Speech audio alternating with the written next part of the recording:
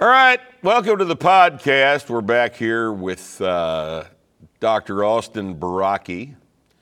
Austin is down in San Antonio right now. He's a starting strength coach, and he has written several very good articles for us on the website, and I know you read them all. And we appreciate his cut through the bullshit approach. It comports well with our general approach to most things here at Starting Strength and the Asgard Company. Austin, thanks for being with us today. Yeah, thanks for having me, Rick. Well, I think probably your primary value to this organization is not just your conventional credential chops. It is the fact that you don't brook foolishness very well. The recent article that Austin wrote to us was on the specific topic of pain, but tangentially the article dealt with the tendency of lots of people in all of the medical and quasi-medical allied health professions to deal with, shall we say, non-factual bases for treatment and diagnosis. I'd say that's probably an accurate description. So, I deal in magic a lot of times. yeah, magic, heavily confirmation bias oriented. Some of the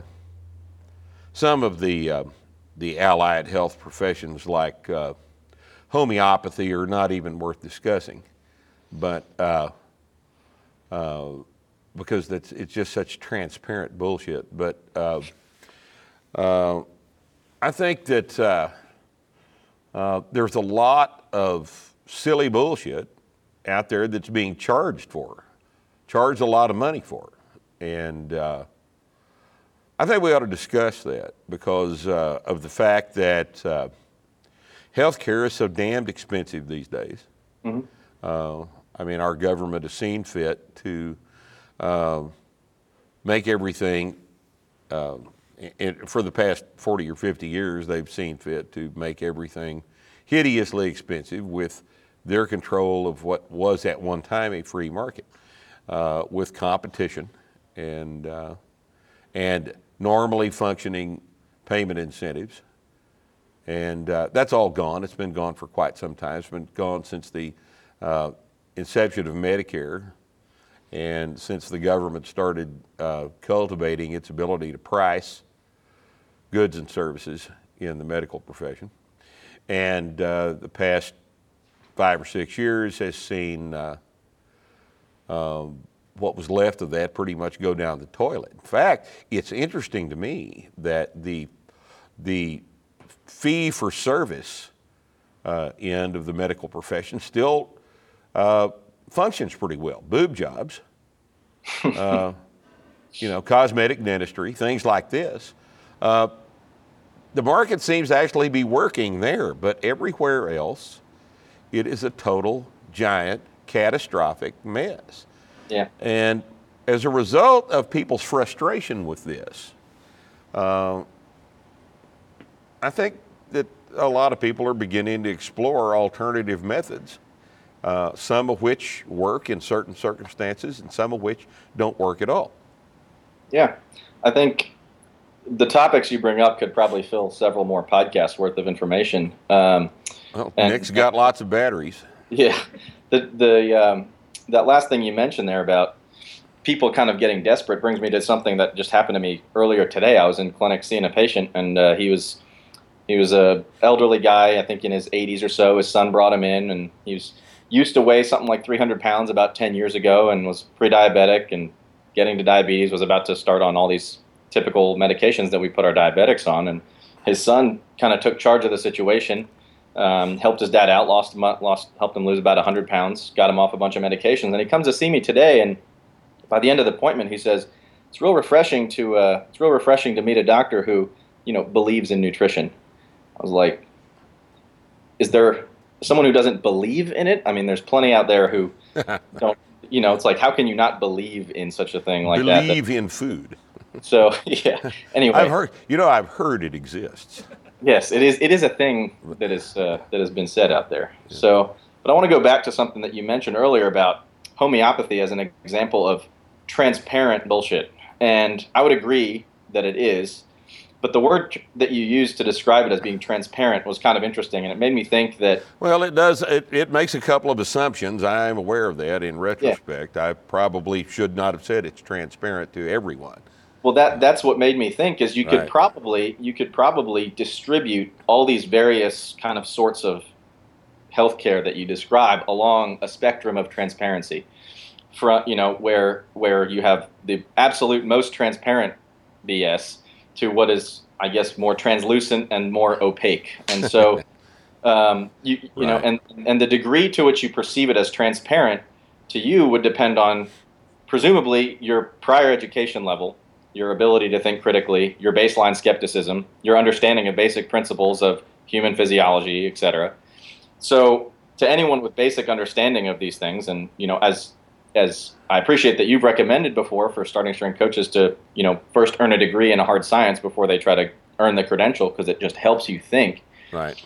But you go and you tell somebody with any reasonable degree of education, you say, here's a homeopathic medication.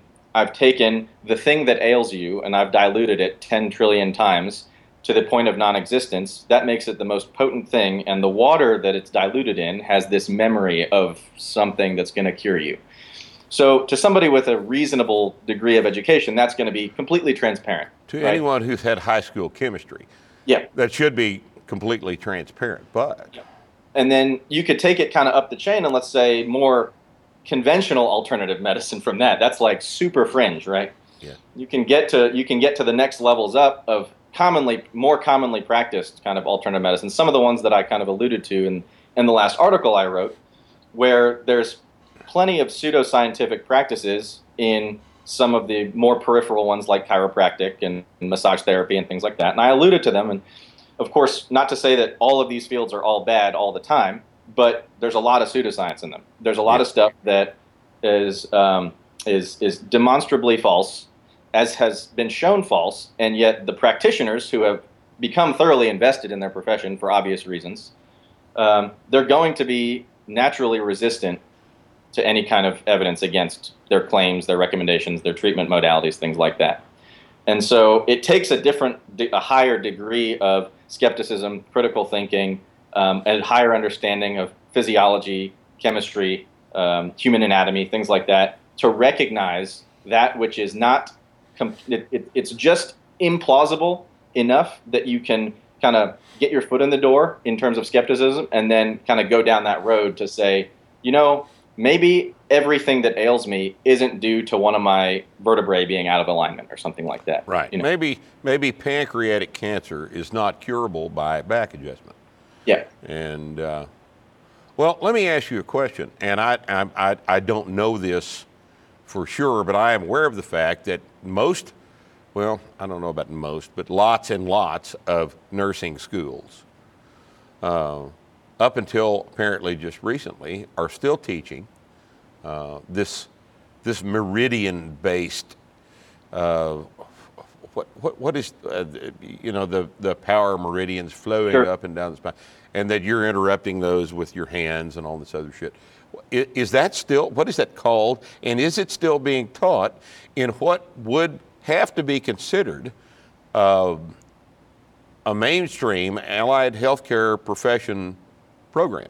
Yeah. So the meridian idea kind of delves into the land of acupuncture and energy medicine is kind of Yes. what it's been described as. And I didn't delve into that in some of my articles on the last one on purpose, because that one was more focused on structural theories of pain, not Right. magical energy theories of pain. Right. And so there's these ideas that there are, meridians throughout your body, like certain axes that have been determined by the ancient Chinese, who knows how, or based on what evidence. And if you apply pressure or insert needles or Wave your hands around. that's Reiki, I believe, is Yeah. what it's called, where you wave your hands over somebody, that it can influence these meridians. Or same thing with the fascia believers who think that fascia controls every physiologic function in your body, that they just they're looking for the one true cause of all disease, which is the problem. There is no one true cause of all disease, and they find and they think that it's from my chakras being out of alignment or some crap like that, and they say that's the one true cause, and I trace everything back to that, and that means that if I am the guru in that method, then I am the specialist who can treat every disease in existence. When what we're dealing with is an extremely complex physiologic system in which virtually every symptom is multifactorial. Mm-hmm. It does not lend itself well to a one-size-fits-all cause or cure, because that's not how the systems work. It's not how the systems work. Lots and lots of things can be wrong all at the same time, amazingly enough. And that's part of the problem. Part of the problem is that there's, the Dunning-Kruger effect. Basically, people tend to overestimate their competence at something, and that applies to basically everyone in existence, right? But these people who buy into these things, they have such inadequate training that it leaves them unable to perform the simple task of developing a thorough and comprehensive differential diagnosis for something. That they can think critically about the patient, how they're presenting, and work their way down the possibilities and actually have objective evidence to rule in or rule out certain things. Right. If the only tool you possess is a hammer, all problems look like a nail. Yeah. Stated succinctly. That problem, in addition, particularly in that last article I wrote, I didn't really hold back even against my own profession, even against MDs. I ripped the typical practice as it comes to pain that we'll talk about maybe a little later. But when the idea of when you have a hammer, everything looks like a nail, even reaches conventional MD medicine, as does some of this. It's hard to call it pseudoscience, because I think that is too broad of a category to include that in some of the magic-based things. But all the time there's stuff being refuted. There's things that we thought before that we learn are wrong, and it requires even people within our own profession, even among the quote-unquote evidence-based practitioners, MDs, to look at something and say, now, based on what we know now, that really isn't right. It really isn't even plausible that it's right, and here's why. And here's how we're going to change our practice based on that. Right. And some people do that, and some people don't. And some people stick with the hammer and nail theory. And that comes up a lot in pain. When I've listened to your podcast with Mac that came out today, and we're talking about, just everybody who comes in with back pain. Fortunately, surgeons are coming around and being real selective with the patients that they operate on.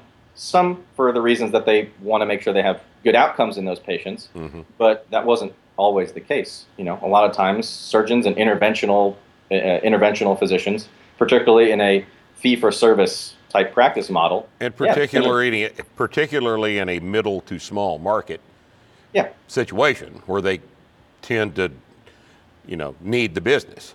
Yep, exactly. And so even at that level, it takes some skepticism. And so when I have patients that come in to see me and they're questioning my plan for the patient or something, I don't feel insulted or something. I say, well, let me see if I can explain it to you in a way that makes sense, that you'll buy into the plan. And if you still think it's BS, then that's kind of on you. But it forces me to think about what I'm doing too, so that I don't get to a point that say, wait a second, that is actually not plausible, or that's not addressing the cause of the problem, or what if there's something else going on, or something like that. And that's a degree of people stepping back and thinking about what they're doing that not every type of practitioner does. Well, and it's a good thing that you occasionally run into a patient that's willing to force you to come to them with a better explanation than you've previously offered. And I see a tendency in a lot of physicians to just do a quick medical history, and the first thing they detect that sounds like something that confirms their already existing bias about what they're going to diagnose, they seize upon. I'm sure you've run into this several times. I've seen it a lot. Yeah, it's a lesson that I think everyone in residency, we all get burned by it at some point, where you latch on to your first diagnosis and you turn out to be horribly wrong, and then hopefully you learn from it and realize, hey, maybe I shouldn't buy into the first diagnosis that I think of so hard next time. Hey, your knees are hurting. Well, didn't you say you're a weightlifter? You're not doing squats, are you? Has to be. Oh, squats. Well, it's obviously what it is. Yeah. It's obviously what it is. And it's not obvious that that's it at all. And when you find a physician behaving in this way, I don't know if Austin would agree with me or not, but I would get up off the table, put my shirt back on, and leave. And I certainly as hell would not pay the bill. Because that's, look, I'm not paying you to not think. I'm paying you to think. I'm paying you for your experience and your education, and you're not using it. And so I'm not going to pay that. So but it happens all the time. It happens all the time. I think I've mentioned our chiropractor friend up the road here in Wichita Falls that everybody apparently suffers from micro trauma that's accumulated into scar tissue, and that he has to break up by producing a hematoma on the air. No, I mean a hematoma. No, Austin, I mean the dinner plate sized black bruises. Yeah, that's exactly what I'm talking about. So that's his one true cause that he has to go. That's his hammer. Yeah. That's his hammer, and everything is a nail, man. This concept also, it extends, and I kind of alluded to this back in one of the first articles I wrote, diagnosing silly bullshit, and it extends and it's pervasive even more so, or at least just as much, in the strength and conditioning kind of fitness industry, all this that we also deal in. And so I see it in both of my worlds that I kind of operate in, and it's unfortunate because the same process kind of happens. Somebody builds themselves up to be a guru in some sort of, regarding some sort of pathology, some sort of situation, some sort of modality. They're the mobility guru, or they're the whatever, fascia guru, this, that, the other, the functional guru. I don't know. And so then once they've taken that first step and established themselves, they can make everything up. They can just make stuff up, and people will eat it up. They do every single day. We see it all the time. I think me and Bo and Dr. Bean, we share stuff among ourselves pretty frequently. That we find across the internet. From one of our favorites is the functional patterns guy. This guy is he's a maladjusted, real angry little man, and he seems to be the most angry at everyone who has ignored him for so long, because he's been so thoroughly right about everything for years, about how we've departed from our evolutionary roots of how we should move, and fixing our posture with weird exercises and cable work while you're standing on a ball and stuff like that. And he posts these videos with long, detailed, buzzword-filled explanations that, again, to someone with a little bit less critical thinking ability, a little bit less education, a little bit less understanding of physiology, neuromuscular function, anatomical attachments, training, things like that, they'll eat it up. They'll say, man, this guy is brilliant. He's using these giant words. And words that I haven't heard before. It's so impressive. And to everyone else, he must be smarter than me. Yeah. But to anyone who can think and who can understand training and things like that, the idea of strength training being developing force or flexibility train, or whatever goal or whatever physical characteristic you're trying to train, you just look at what he's doing and it's like it boggles you. It makes absolutely no sense. And that's what I think frustrates him the most. Then let's address the challenge that I can hear. I hear it now. You guys watching this podcast, I hear you saying, but Ripito, you say that everything is improved with your hammer, which is barbell training. Your hammer is barbell training, and to you, everything looks like weakness. Right? Austin, are we full of shit too?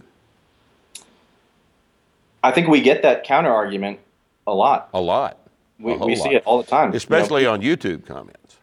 And a lot of the counter argument not only revolves around that idea that we're absolutist or dogmatic in what we do, but also kind of the line that you've alluded to before, that there are as many types of strength as there are people, right? And So I guess in this respect, we are followers of the one physics model, yes, right? Our physical analysis is pretty dogmatic. yeah, You know, gravity Because- being what it is, and force being what it is, and all this sort of thing. There aren't two types of force. There aren't two types of gravity. There aren't several types of. There's no such thing as useful gravity or useful force. There is only force and gravity, and the way in which we interact with our environment is pretty much analyzable. And I don't think that analysis is optional. I don't think we're dealing in dogma here. I think we're dealing in analysis. How does our approach differ from the chiropractor that thinks that pancreatic cancer is cured by spinal adjustment? So here's an idea on that, is that, first of all, we don't say that strength is going to fix everything under the world, right? I mean, that's not Strength really, will not fix itself is pancreatic not cancer. plausible, right? Yeah, we're not going to cure cancer by having you lift. But something I've talked about in a couple of the articles is the idea of inter-rater reliability. And it's a super, super important concept. And the idea is that if you present to a certain practitioner with a certain problem, and they come up with a diagnosis of what's causing your problem, if you had gone to another practitioner, whether in the same field, let's say you went to someone else in the same field, ideally they come up with the same diagnosis, right? Because if that's actually your problem, they should hopefully come up with the same diagnosis. Or at least close to it. Or at least close. Close to it. Or if you go to someone in a different field, hopefully they recognize that, hey, my scope of practice isn't where the problem lies. So I can't help you. Let me send you to someone else, right? Yes. That unfortunately doesn't happen among these fields that we've been talking about before, right? So you go with the example that I've used in medicine, at least, is you show up to the ER with chest pain. I would hope that the majority of ER doctors, and I believe they do, would all be able to tell you that you were having a heart attack if you were having one, the majority of the time. It would be very unfortunate if you were going to the ER with a heart attack. You saw one ER doctor, he told you, yeah, you're having a heart attack. You saw a different ER doctor, he said, actually, this That's an chest pain esophageal spasm. it's coming from heartburn. You saw another one, he said, I think one of your ribs is broken. You see another one, he says, oh, you have a collapsed lung, and I have the way to fix it, so you should pay me to fix it, right? And that's what goes on in these other fields. You see one person who tells you it's your fascia, one person who tells you it's a muscle knot, one person who tells you it's a mobility restriction, one person who tells you whatever their pet theory is, right? And then the difference between all of that and what we do is that you put some weight on the bar, you teach the person a deadlift, and they can deadlift it or they can't, right? And so they're either weak or they're strong. Not to say that there's categorical differentiation between the two, but you take one person and you send them to all 100 different starting strength coaches around the country. They're going to get to the same starting point with you. They're going to find your starting weights on the first day, and they're all going to be the same because it's what we do. We diagnose where you are now, and we take you from here to here, and that's our treatment plan. And it's going to get you stronger every time. So that's what's consistent among our practice, and that's what's different between our practice and all the various gurus out there who can make stuff up and see what they want to see, treat what they want to treat, and because you might have believed in what they were doing, you say, oh yeah, that felt really good, that felt great. I'm going to, now I'm a believer in this method too. And then there goes your confirmation bias.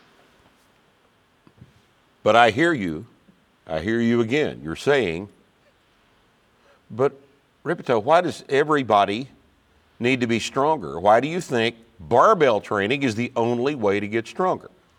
Why is barbell training your hammer? We actually just dealt with a question like this on the Starting Strength Facebook group yesterday, I believe. Someone said, don't you know that, I don't agree that there's only one way to get strong. And I said, well, no one here's saying there's only one way to get strong. We never claimed there's only one way to get strong. but based on our practice, based on anatomy, physiology, the principles of training, the trainability of the barbell movements, we've found through analysis and through practice that it works better, and that's why we recommend it. And so that's why it's become our hammer, because we objectively have seen and can analyze and realize that, hey, if I LP someone using a barbell with fives and add 5 pounds at a time, and I compare that to, on the bench press, for example, and I compare that to someone doing cable crossovers for 10s or 12s or 25s, and add whatever arbitrary amount of weight I can, like we talked about in a recent paper, one works better than the other, 100% of the time. 100% of the time. That's the way it is. This is the critical thing to understand, is that if we can get you to just understand that stronger is better, especially if you are not strong, then the question becomes, what is the most efficient way to get stronger? And I'll stand by our analysis. And I think that the analysis and the experience of decades, centuries of accumulated experience within the ranks of the Starting Strength Coach organization, we can conclusively demonstrate that this is not, boys and girls, silly bullshit. Okay? Austin, thanks for being with us. We'll continue this discussion. And you look for us on the next podcast where we will talk more with Dr. Bouraki about things like this. Thanks for being with us. Bye.